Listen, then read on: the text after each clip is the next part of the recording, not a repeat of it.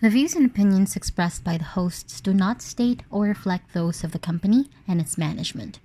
Any assumptions, views, and insinuations made by the hosts or guests do not reflect those of the show, the management, and the network. Listener discretion is advised. Warning. This podcast contains spoilers.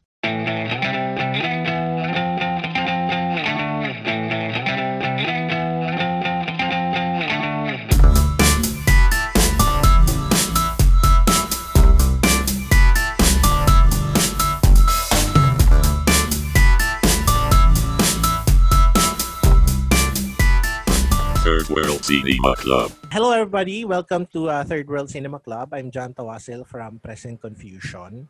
Hi, I'm Jim of Jimmy Licolati Papa. I'm Engelbert Rafferty of Film Police Reviews. And we have two special guests for today. The first one is the man behind the review aggregator blog Pinoy Review and a member of the Young Critics Circle, Skilty Labastilla. Yeah. Hello, good evening. And the person behind the blog Tit for Tat, which predicts winners for local, international, and TV awards for more than a decade. So here's Nicole Latayan. Wow, ang ganda naman ng intro na yan. Hello everyone. Yeah, bongga para. So today we'll be talking about the nominations, so to say, of the Gawad Urian, released by the manunuri ng Pelikulang Pilipino. So, I guess we'll be talking about a couple of the categories. Which do we think, who do we think will win? Any predictions? And of course, what films or what nominees were snubbed in the process. So, I guess to give a little background on how the Urian decides how these nominees are chosen. If I'm not mistaken, parang similar na yung process nila sa YCC. Kasi the YCC also gives out awards every year. So, could you talk a little bit, Skilty, about what the YCC does to choose nominees every year? Yes. So, YCC lists all the films released in any given year. And then we have around 10 active members in a year. No? So what we do is we go through the list and then we signify our vote for each film. So if we like the film, we say yes. If we don't like, we say no. And then at the end of we set a deadline for all those votes, and then we look at the list, and whichever film gets 3 yes votes automatically enters our long list. So the long list, we review them again, and then kung halimbawa merong isang member na hindi pa nakanood ng long listed na yon, kailangan niyang panoorin para makasama siya sa deliberations. Okay. So usually mga long list namin around 20 films, hindi lalagpas usually ng 30 films. And then, kasi sa Philippine cinema naman, around 130, right, John? Mga ganong 100 to 150, ganong yung range ng film releases in a Philippine year. cinema. Yeah. Yes, in a year. Ah. So, usually yung long list namin, not more than 30. So, papasadahan namin yon, and then magsiset ulit kami ng deadline to come up with a short list. So, pag may short list na kami, doon na kami magmi-meet, magpupulong kami. Interesting this year kasi syempre hindi kami nag-physical meeting, pero gumawa kami ng Google Forms, tapos may mga comments, Google Sheets pala, comments on each film, pros and cons, etc. So, ma-efficient kami. Kung napansin nyo, ang aga naming naka-release ng nominations dahil doon sa back and forth namin sa Google Sheets. So sa shortlist na yon, doon na kami kukuha ng nominees, and then we vote from the nominees, we vote for the winners. Yeah. So basically ganun, no? Yung what kinds of films parang do you consider na lumalabas? Does it have to be a theatrical release or okay lang na? Medyo contentious yan kasi sa rules ng YCC dapat commercial release, at least one one commercial release na commercial meaning paid, right? Nagbayad ng mga tao. Yeah. Tapos at least one screening in any part of the Philippines. Yun nga. So I think we stick to that rule in any given year. May mga cases nang yata na halimbawa nag-screen siya pero hindi kami sure kung nagbayad may bayad ba yung screening na yon, pero very rare yung ganong cases. Usually pag may isang screening tapos inaalam talaga namin na kung may bayad or wala. Okay. Yeah. Yun. Kasi yan, may mga pag-uusapan na tayo mamaya regarding that. So I guess let's go on to our nominees. Start tayo sa Best Supporting Actor. So just to recap to you guys, it's the nominees for Gawad Urian Best Supporting Actor are Ricky Dabao from Fuckboys, Dido de la Paz sa Edward, Topper Fabregas sa Sila Sila, Yves Flores sa Lola Igna, Christopher King in his last performance in Verdict, Noel John Noval in Huwebes Huwebes, and JC Santos in Babae at Baril. So, anyone who would like to volunteer their thoughts on this selection of supporting actors? Do you think it's fair? Do you think someone should have been nominated instead? Anyone? Sige, mauna na lang ako, nakamute pa si Nicole. Sige. I think that's a strong list of nominees for supporting actor. Hindi ko na nabalikan yung Pinoy Review. Usually kasi tinitingnan ko yung Pinoy Review, yung mga nakapasok sa top 10 ng Pinoy Review ng supporting categories to see kung may mga na-miss out. Pero from what I recall, I think the strongest ones are there in the list. I'm not sure with Nicole kung may naalala ka na snub ng Urian. Nicole, how about you? I think si JC Santos was mentioned guilty for Miracle in cell number 7 instead of Babae at Baril sa Pinoy Review, if I'm not mistaken. So technically he got in pero for a different performance. Yeah. Ako, mostly it's a strong list pero ang medyo hindi naman iffy pero I guess debatable is yung placement ni Christopher King. Kahit sa Pinoy Review ata, he got in both in lead and supporting for Verdict. Lead and supporting placements in Verdict. Dito, he was nominated for supporting, though ako personally, I put him in lead. Actually, siya yung personal lead winner ko for this year. So yun lang yung medyo na iba na tweak doon sa usual sa nominee list nung nakita ko itong first supporting actor category. Agree nga ako. Si JC Santos for Miracle in Cell number 7 Oo. Dito sa Babae at Baril, I think very short lang parang yung scene lang niya is yung kasama niya si Elijah Canlas. Yes. Tama ba? Oo. Yes. Ako, yun din ang pagkakatanda. It's a very small role talaga eh. Would you consider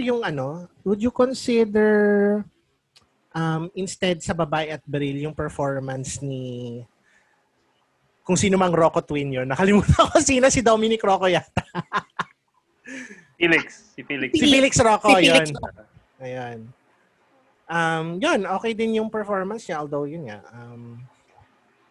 I guess mas na-draw sila kay JC. How about you, Rafi and Jim? Your opinions on this lineup? Walay? Ikaw muna, Kuya Jim. Okay, ikaw muna. Naghintayan tayo. Grabe.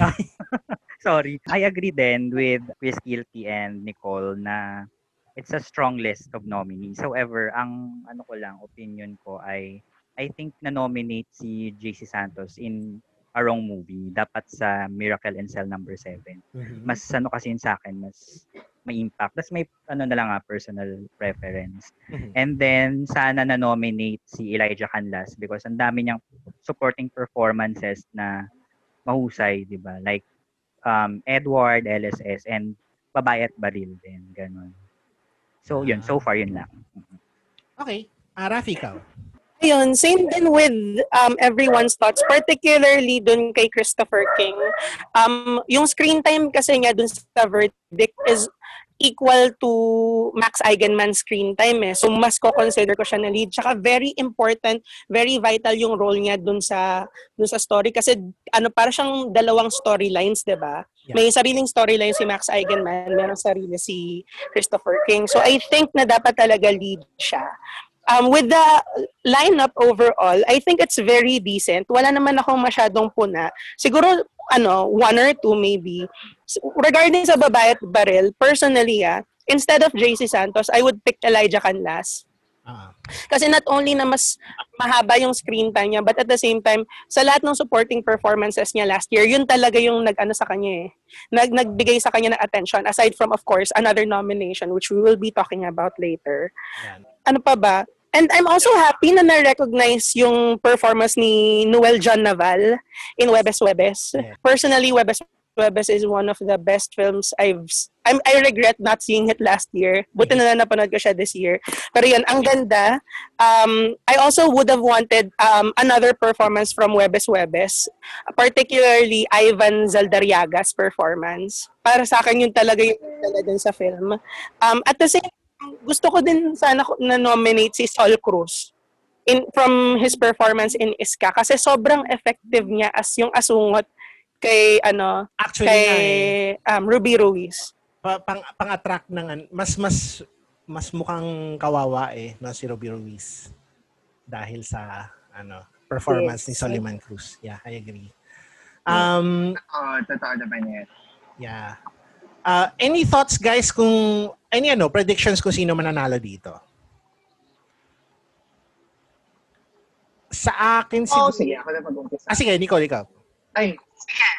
Well, ito, yung napansin ko before, nung sinulat ko, siguro mga bandang 2015 pa to, nung gumagawa pa ako ng annual blog ng Urian Predictions.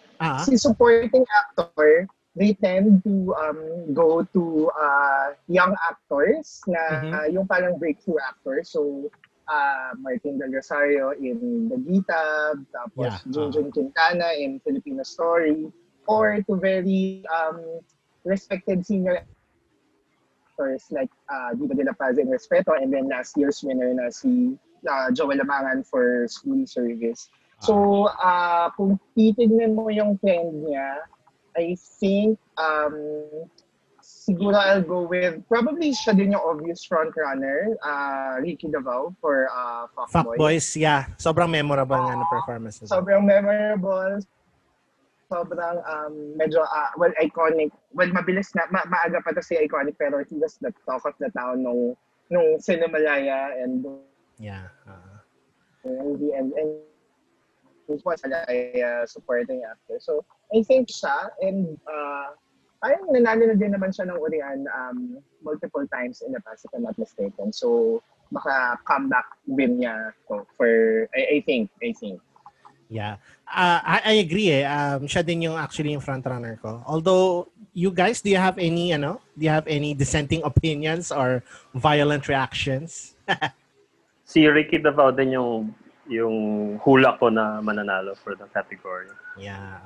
Yes. Ang napaka-powerful kasi ni Ricky Davao. Tsaka, not only na nagkaroon siya ng traction last year, but also this year. Kasi, if everyone knows, nagkaroon kasi ng issue, I think, around June or May, wherein nagkaroon ng bootleg copies of Fuckboys na nag-surface online. And then, one of the things that were talked about during the Fuckboys bootleg release was Ricky Davao's performance. Yung Come to Mommy pa lang eh. Yun nga. So, ako din, Ricky Davao din yung bet ko. Kasi very obvious na siya talaga yung yung front runner. And talagang siya, magaling siya dun sa pelikula. Ayun. And kung kung mananalo siya dito, I believe ang una niya kasing panalo ay for pinakamahusay na pangunahing actor in Saranggola. So this is another win if ever. Tama. So, I guess let's go on to the Best Supporting Actress category. So, just to recap, the nominees are Yayo Aguila for Metamorphosis, Pinky Amador for Ang Hupa, Perla Bautista for Ulan, Angie Castrense for Iska, Sherry Hill for Kaputol, Maricel Laksa sa Hello Love Goodbye, and Meryl Soriano sa John Denver Trending. So, yun. I guess yung pinakauna kong comment dito sino sa inyo nakapanood ng Kaputol? Ni Mac Alejandre. I haven't seen it. I haven't seen it Tas ako, talaga, I keep my eyes out So, this must be a very limited screening or screener. Ganun, kumbaga, binigay. Doc. Ay. It was released pala last year, December, pero hindi siya yung like commercial release. Ang nangyari is, nagkaroon ng exclusive, very, very exclusive DGTI screening ng Kaputol. Sorry po. Ano yan? Was it a paid screening? No, it wasn't. It was exclusive for invitations. Yan. Tapos this year, dapat siya ilalabas. Kaso ayun, pandemic. Yan nga lang. Comments dito sa Best Supporting Actress pa. Ayun. Kasi ako, parang ang daming pwede pang ilagay dito. For example, Tuesday Vargas sa LSS. Sino pa ba? Yes. Di ba? Dwayne Baltazar in Sila. Dwayne Baltazar, Sila. Elora Españo in Kalel 15 or Kalel 15. Especially Elora Españo in Kalel 15. Ang ganda ng performance niya doon. And kung si Jacqueline Jose, pwede rin siya sa Kalel 15. Yes. Diba? Or kung sa Metamorphosis, I would pick Iana Bernades. Or sa Edward naman, si Ella. Si Ella Cruz. Ayun. Sobrang, ako personally, mas mabigat yung compared siguro kunyari kay Dido de la Paz. Significant naman yung role ni Dido de la Paz sa Edward. Pero ang laking part ni Ella Cruz din sa pag-present ng narrative, diba? So, yun. Yeah, I think that was the biggest snub for me. Yeah. Kasi, sabi ni John, it's a meaty role, tapos maayos naman yung pagkaganap ni Ella. So that just means na hindi nila nagustuhan. Kasi hindi imposible na ignore nila . Yeah, oo. Or na kaligtaan lang. Ayun. Guys, who do you think will any more snubs? Yeah, not snubs. Sige, go ahead. Sige, Skilty ka muna. Sorry. Gusto ko lang Wait lang. So ako muna ha. Yung banggitin ko lang yung sinabi ko sa tweet ko na dahil doon sa I think yun nga kinopya yung system ng YCC kasi 'di ba? Parang medyo kakaiba siya. Kasi 'di ba in many awards groups kahit pangit yung pelikula, pero mayroong isang individual achievement na kapansin-pansin, manonominate. Pero ang YCC kasi, from the very start, 1991 pa lang, ganun na yung sistema nila, na mag-shortlist, lahat ng hindi pasok sa shortlist, walang nominations. So, ang nangyari this year, napansin ko, kasi nabasa ko yung column ni Tito Valiente, sabi niya, we have 26 shortlisted films.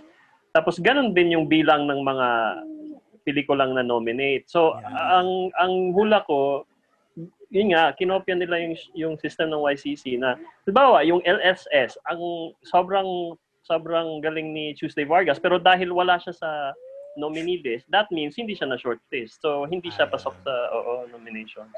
Ayun. Yun din yung hinala ko. Nicole, ikaw naman, anong gusto mo sabihin kanina? Hello?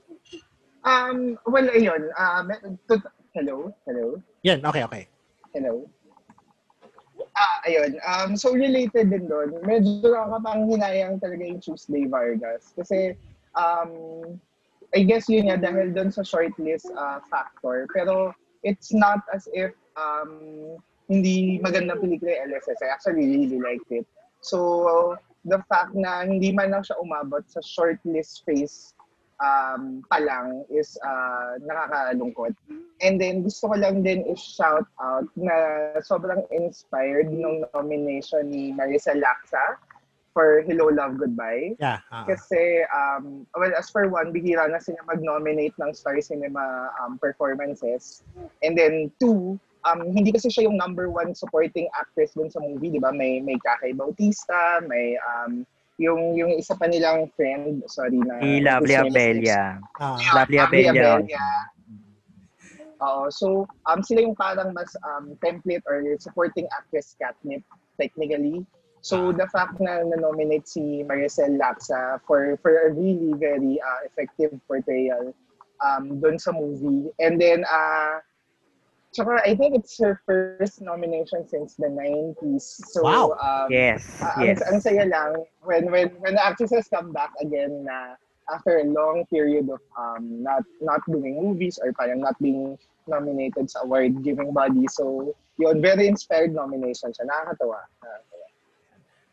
Any more thoughts, Rafi or Jim, sa Best Supporting Actress? Kasi 5 minutes na lang tayo.